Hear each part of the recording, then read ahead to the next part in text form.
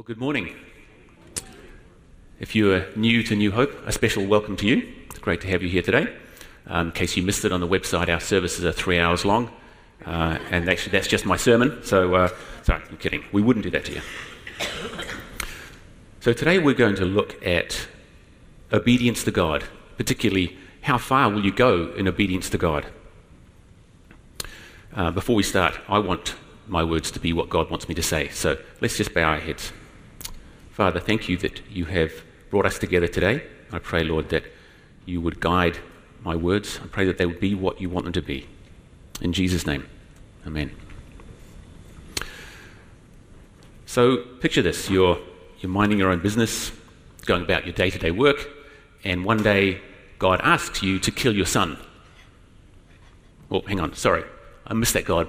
What did you want me to do? Yeah, God wants me to kill my son. Well, this is exactly what happened to this guy called Abraham about 4,000 years ago. Although there isn't universal consensus on this, a lot of experts think that he lived from 2166 BC to 1991 BC. So we're talking about around 4,000 years ago. And God told him to kill his son. This is not an everyday request. But before we can make sense of this, we need some background. First of all, a bit of geographical background. The area we're talking about is the ancient Near East. Who here is familiar with where that is roughly? The ancient Near East? A few of us. Okay, so roughly speaking, it corresponds to the modern Middle East. Okay, so it includes Mesopotamia. It's not a word we hear too often these days. It's sort of modern Iraq, southeast Turkey, southwest Iran, northeastern Syria, and Kuwait. It also includes ancient Egypt, ancient Iran, and the Levant, which is modern Syria, Lebanon, Palestine, Israel, and Jordan, that whole area there just near the Mediterranean. Cyprus, the Arabian Peninsula, and a few other of those areas around there. So that's the kind of area we're talking about. In terms of the cultural background, well, there's a few elements we need to look at. Preservation of one's family line was of the utmost importance back then. We see this in Abraham's conversation. Now, I'm saying Abraham because this conversation happened before he was renamed to Abraham. So in Abraham's conversation with the Lord in Genesis 15, we see there Abraham's concern with having a child to inherit his estate and God's promise of offspring as numerous as the stars. Now, related to this is another important aspect of the cultural context concerns childbearing. It's a little different than I realized. Here's a quote here. It says, "The privilege of childbearing was appropriately viewed to be in God's hands. Conversely, the inability to bear children was seen as his punishment. Ancient people often considered a barren woman accursed, and in some cases her condition served as cause for divorce." It's a little rough. We don't see that today, thankfully. Marriage contracts of the time stipulated that an infertile wife should provide her husband with a surrogate childbearer. In other words, she had to go out, find some other woman to sleep with her husband and have a child for her husband. So you can see the importance of having children, the importance of preserving that family line. And another aspect of the cultural context is that many nations in the ancient Near East believed in many gods. And they believed that their fate was largely in the hands of these gods, particularly for things like their crops, that their crops would grow, and for their safety. They believed that if the gods were with them, then if some other nation attacked them, they'd be able to fight off that nation, or if they wanted to conquer some other nation, as long as their gods were with them, then they'd be okay. So they believed these gods were basically in control, largely, of their life. And as a result, they did things to try to bring about the favor of these gods. One of the things they did was child sacrifice. Now, I'm not going to go into the details of how they went about child sacrifice because some of it is absolutely horrific. But child sacrifice was common in the ancient Near East. So this would not have been a foreign concept to the Israelites of that day, and it would not have been a foreign concept to Abraham. And in terms of so these are things useful to keep in mind as we'll come to this passage. In terms of the historical background, in chapter 17 of Genesis, we see God makes a covenant with Abraham, promising to make him a father of many nations. Specifically, God promises to Abraham that he would bless Sarah and Abraham by giving them a son, that they are to name Isaac. Abraham at the time was about 99 years old. Sarah wasn't young either. She was almost 90. So, and she was also barren. She couldn't have any children. So when God said that to Abraham, I could just imagine him thinking, okay, God, I hear you saying these things, but you know I'm an old man, right? You know Sarah's pretty old. How exactly is this going to work? So that is in chapter 17. And then in chapter 21, God says to Abraham, it is through Isaac that your offspring will be reckoned. In other words, he's saying, you know that covenant I talked to you about, where I promised you many descendants, the whole father of many nations thing? Well, that's all going to happen through Isaac, the son that I'll give you. So Isaac then is the son of the promise. So perhaps Abraham is thinking, well, this doesn't make sense to me, but okay, great. Blessings, descendants, let's do this. You know, me and God, we've got a plan. So that's the background, and it's useful to have that in mind. So now we're going to look at the passage for today, which is in Genesis 22, which Esther is going to read for us. So as she reads this, just keep in mind the background that we've talked about, where it is, the sort of cultural things going on, and some of that historical background. Hi, I'm back. So this is Genesis 22, verse 1 to 19. Sometime later, God tested Abraham. He said to him, Abraham, here I am, he replied. Then God said, take your son, your only son whom you love, Isaac, and go to the region of Moriah. Sacrifice him there as a burnt offering on a mountain I will show you. Early the next morning, Abraham got up and loaded his donkey. He took with him 2 of his servants and his son Isaac. When he had cut enough wood for the burnt offering, he set out for the place God had told him about. On the 3rd day, Abraham looked up and saw the place in the distance. He said to his servants, stay here with the donkey while I and the boy go over there. We will worship and then we will come back to you. Abraham took the wood for the burnt offering and placed it on his son Isaac, and he himself carried the fire and the knife. As the 2 of them went on together, Isaac spoke up and he said to his father Abraham, Father. Yes, my son, Abraham replied. The fire and the wood are here, Isaac said. But where is the lamb for the burnt offering? Abraham answered, God himself will provide the lamb for the burnt offering, my son. And the 2 of them went on together. When they reached the place God had told him about, Abraham built an altar there and arranged the wood on it. He bound his son Isaac and laid him on the altar on top of the wood. Then he reached out his hand and took the knife to slay his son.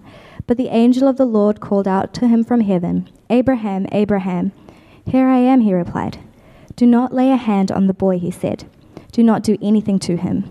Now I know that you fear God, because you have not withheld from me your son, your only son.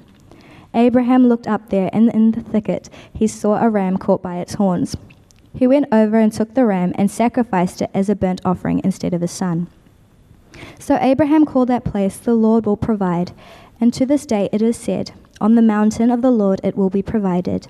The angel of the Lord called to Abraham from heaven a second time and said, I swear by myself, declares the Lord, that because you have done this and have not withheld your son, your only son, I will surely bless you and make your descendants as numerous as the stars in the sky and as the sand on the seashore. Your descendants will take possession of the cities of their enemies, and through your offspring all nations on earth will be blessed, because you have obeyed me. Then Abraham returned to his servants, and they set off together for Beersheba, and Abraham stayed in Beersheba. Cool. Thanks, Esther. So God says to Abraham, I want you to sacrifice your son. In fact, his words were, take your son, your only son, whom you love, Isaac, and go to the region of Moriah. Sacrifice him there as a burnt offering on a mountain I will show you. Now, of course, Isaac was not Abraham's only son. He also had Ishmael. But describing Isaac as your only son gives special recognition to Isaac. Isaac was the only son of the promise. Remember, it's through him that all that good stuff will happen. So how would we react if God told us to do such a thing? Some years ago, Jack Smith, a columnist for the LA Times, wrote about this biblical account. He said he would have told God to mind his own business. And actually, that's largely what people say today, isn't it? Mind your business, God. Stay out of my life. Picture yourself in that situation. How would you respond? What would you do? Your son, your daughter, God's asking you to kill them. Personally, I would struggle with that. I would struggle big time. Now, I don't think God would ask any of us to sacrifice one of our children today, but there are other things God asks us to do. A number of years ago, God spoke to me about going into Christian ministry, and in a way that was easy because that's where He'd been leading my heart. But on the other hand, financially, that's not so easy. That's a big hit financially. Is there something that God is telling you to do in your life? Something that you're perhaps trying to, can't hear you, God, can't hear you, pretend it's not happening. Something where you think, well, you know what, it's just really inconvenient right now, I don't want to do it. Well, returning to Abraham, what would he have been thinking? Would he have been wondering if this God is the same as the many gods of the surrounding nations in requiring child sacrifice? Remember, that's what was going on around them, in these nations around them. Because the real question is, how far would Abraham go in obedience to God? Did he really believe that God would keep his word and bless him through Isaac? After all, this command to sacrifice Isaac must have seemed to Abraham to be totally unreasonable. In fact, totally illogical. How could God fulfill the promises he made earlier regarding giving Abraham many descendants, etc., if Abraham kills the son of the promise? Right? It doesn't make sense. And of course, personally for Abraham, there would be the incredible sorrow and devastation with losing his beloved son. So what was Abraham's response? We see in verse 3, early the next morning, Abraham got up and loaded his donkey. Early the next morning. No hesitation, no questioning, no procrastination, simply prompt obedience. The key point here is obey God promptly. Obey God promptly. Actually, we see the same response in the previous chapter when God told Abraham to send Ishmael away. Again, it says, early the next morning, Abraham took some food and a skin of water and gave them to Hagar. He set them on her shoulders and then sent her off with the boy, being Ishmael. So in Abraham's life, we see a consistent pattern of prompt obedience. This is what pleases God, right? This is what God is looking for from each one of us. So the second point there is obey God consistently. Obey God consistently. What he's looking for is a consistent pattern of prompt obedience in our life. So Abraham got off to an early start. Now, the distance from Beersheba to Mount Moriah was about 80 kilometers, which in those days was a 3-day journey. So we've got a photo, hopefully. There we go, there. So you can see just west of the Salt Sea, he traveled from Beersheba, around about 80 kilometers, up to Mount Moriah, which is Jerusalem, in that area of Jerusalem. 3 days. This is a long time to be carrying in your head the idea that you're about to slay your son. It was certainly enough time for Abraham to have second thoughts and change his mind. I don't know if he was thinking that. The Bible doesn't say that. But it's a long time to be thinking, okay, I'm going to kill my son. We're going to a mountain. I'm going to kill my son. It's a tough thing to carry. Notice the exchange between Isaac and Abraham in verses 7 to 8. Isaac spoke up and said to his father Abraham, "Father?" "Yes, my son," Abraham replied. "The fire and wood are here," Isaac said, "but where is the lamb for the burnt offering?" That's a good question. If it was me, I think I'd be stuttering and stammering a wee bit. Yeah, the lamb. Been meaning to speak to you about that, Isaac. But look at Abraham's response. In verse 8 he says, Abraham answered, "God himself will provide the lamb for the burnt offering, my son." This response demonstrates great faith. Because at the time Abraham said to Isaac, "God himself will provide," he didn't know that God was going to provide an alternate sacrifice. He trusted God completely for the overall outcome, but he left God's method as his own affair. Have you ever found yourself wanting God to do what you want your way? I certainly have. And maybe it's somebody you work with. Maybe you've got some really annoying co-worker and you're thinking to God, "God, if you could just shift this person out, maybe find them a new job, or even just get them out of my department, that'd be great." But maybe God has a different plan. Maybe God is changing you by having them in your life. Maybe you have to smooth some of those rough edges in the way you interact with people. And God's leaving that person in your life intentionally so that you can be changed. So here's that would be a case of you wanting God to do what you want your way, right? Get that person out. But God has a slightly different plan. The end result is essentially the same. Your life will be better once you are changed, once your heart is changed. But the method is different, right? God has his methods, we have ours. They're not always the same. In verses 9 to 10, we read, when they reached the place God had told him about, Abraham built an altar there and arranged the wood on it. He bound his son Isaac and laid him on the altar on top of the wood.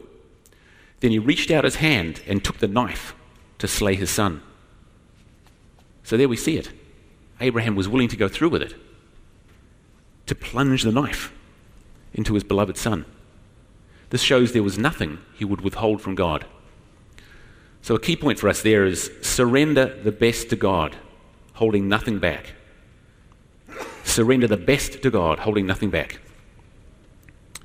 So then we see God's intervention in such a dramatic fashion. Just as Abraham took the knife to slay Isaac, and the angel of the Lord stepped in. This shows that God never intended Abraham to go through with the sacrifice. After all, child sacrifice was not to be practiced in Israel. The God of Israel, Yahweh, is different to the gods of the surrounding nations. Now God knew that Abraham would hold nothing back from him and that he did in fact fear God. What does it mean to fear God? We read that in the Bible quite a lot. In fact, we're told to fear God. What does that mean? Are we supposed to be trembling in our boots in fear of him? Well, it captures the idea of a reverential awe and respect, a wonder. This God of the universe who made hundreds of billions of stars, all the galaxies, but also on this earth here has created such incredible detail down to the subatomic level. So it captures that, but it also has the idea of acting on this understanding. Right, of actually acting based on our understanding of this amazing God. So to fear God, we can say that it means to reverence him as sovereign, trust him completely, and obey him without question. Excuse me. Because a true fear of God means we're actually going ahead and it's changing our lives, changing the way we actually carry out our lives. So what happens next? Abraham looked up, and there in a thicket he saw a ram caught by its horns. He went over and took the ram and sacrificed it as a burnt offering instead of his son. So Abraham called that place, "The Lord will provide." So Abraham was right. God did indeed provide for the burnt offering. When I was thinking about studying, I have to confess, I didn't have perfect faith at all. I worried about the finances, how things would work out. And then I caught myself one day and I thought, hang on a minute, I know this is God who's called me to this. This impression he gave me wouldn't leave me for years. It was about 8 years ago now. The impression wouldn't leave me. So I thought, okay, and it also be sort of confirmed by some other things that happened. So I said, okay, it's God who's calling me. Then I'm just going to take this step and see what happens. I'm going to watch God come through. So I did it. And financially it's worked out. We have food on the table. We can pay the bills. We don't have to run outside on our togs to shower while it's raining. We do have running hot water in the house. This is a good thing. I'm sure the neighbours are very pleased about this. Now, just to clarify, we've had to play our part, right? It's a partnership between us and God. We obviously can't be reckless with our spending. We have to be prudent, wise, make good decisions. But God's making it work. He's provided.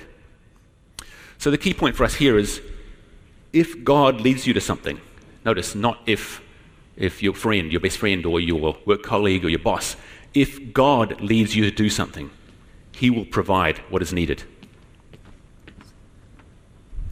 Thanks, Mikey. We've got such a good team. Here's me coughing away up here, and they're bringing me some water.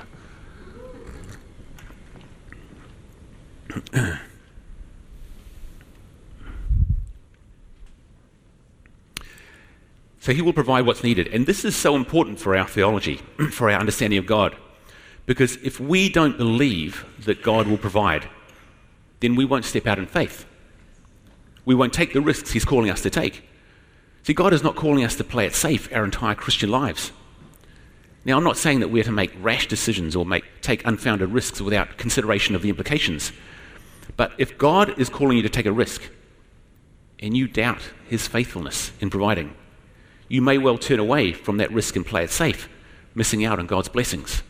Not to mention the faith-building experience that comes from watching God come through as you step out to bless others.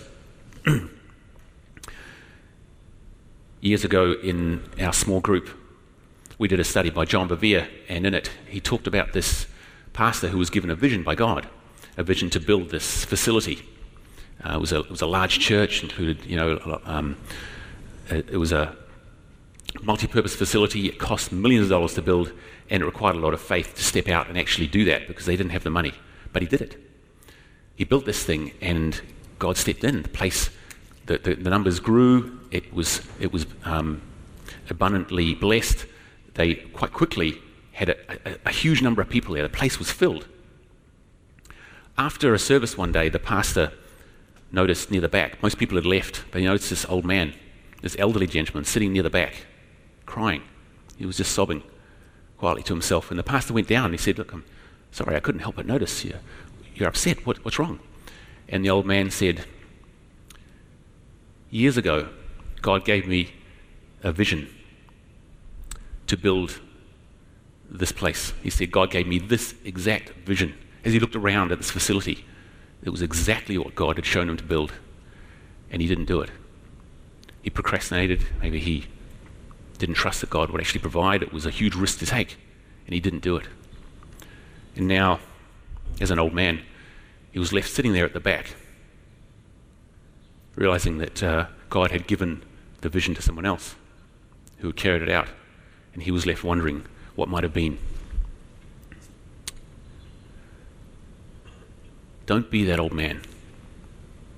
Don't be that old man. If God's given you a vision, he will provide.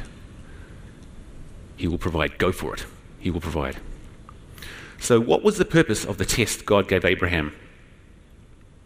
Well, on the surface, it appears that the purpose was to reveal to God the genuineness of Abraham's faith, with the idea that God would bless Abraham if his faith withstood the test. But did the God who knows the end from the beginning not know how Abraham would respond to the test? Well, I think the purpose of the test includes learning for Abraham himself, so he can go through a test like this and come out the other side saying, "Wow, okay, I really am a man of faith.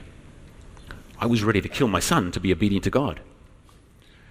Having certainty in our faith helps to drive us forward in our walk with God, to take on even bigger challenges next time. But it's not just Abraham who can learn from this. You see, we as the readers, and in fact all Christians throughout history who read this story can see the great faith of this man, Abraham. You see, his test becomes our example. We call him a patriarch, and it's true, he was. But he was also just a man, as fallible as any one of us. If you remember, he lied about who Sarah was. Multiple times he said Sarah was his sister, when actually Sarah was his wife. Yeah, he tried to get out of it by saying it was a half-truth, actually, because I think she was his half-sister. But the intention was a lie. So he was a fallible man like any one of us. So in seeing this fallible human respond to God's command with such faith, we see that we also can live with this kind of faith. Now, ultimately, we don't know the purpose of the test, because there is a contradiction between the testing of God and the providing of God. And this is a contradiction we cannot fully explain. You see, God does not conform to our ideas of logic and rational consistency. He's a free Lord who does as he pleases. And this highlights another key theme of this passage, which is God's sovereignty. You see, it's important for our faith journey that we come to a place of acceptance of this. Acceptance of the fact that sometimes God acts in ways that make absolutely no sense to us. Ways that seem illogical, ways that may seem like he's making a mess of things, a complete mess. But God is God. So a key point here for us is faith recognizes and accepts God's sovereignty. We need to recognize and accept God's sovereignty. So we've looked at some key points here. We can summarize these by saying that we see some timeless lessons about true worship. Faith obeys completely the word of God. Faith surrenders the best to God, holding nothing back. Faith waits on the Lord to provide all one's needs. and faith recognizes and accepts God's sovereignty.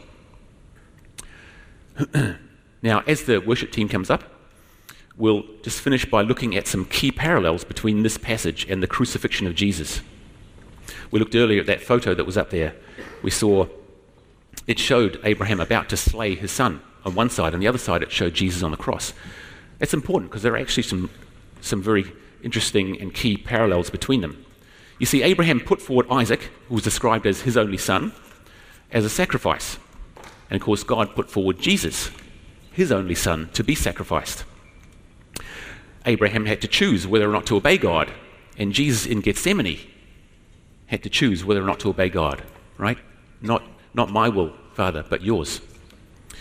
Isaac had wood. Remember in the story, Isaac had wood for the burnt offering placed on him that was to be used in his death. And Jesus, of course, had wood, that's the cross, placed on him that was used in his death. In Genesis 22, we see a substitutionary death where a ram in place of Isaac. And of course, Jesus died in our place. And Isaac, as a sacrificial lamb, demonstrated Abraham's faithfulness and love and resulted in great blessing for God's people. And of course, Jesus, as a sacrificial lamb, demonstrated God's faithfulness and love and resulted in great blessing for God's people. So these parallels are interesting to note, but simply being interesting to us is not their main purpose. These parallels point to Jesus. See, the whole Bible actually points to Jesus. Right through the Old Testament, we see God's hand. He's in control of everything. You know, we see the rulers of all these nations, the Persian Empire, the Babylonian Empire, the Assyrian Empire, and these guys think they're controlling the world and that it's all, that they've got everything under control. Well, actually, God used them. He was in control. He would not have let them, for example, completely wipe out the Israelite nation, even though militarily they were far superior and could have if God wasn't involved. But right through the Bible, everything is designed to point to Jesus. Why is that important? Because Jesus is the way to God. He's the one way to God. He's the only way to God. Let's pray. Father, we praise you for your faithfulness, that we can trust you completely.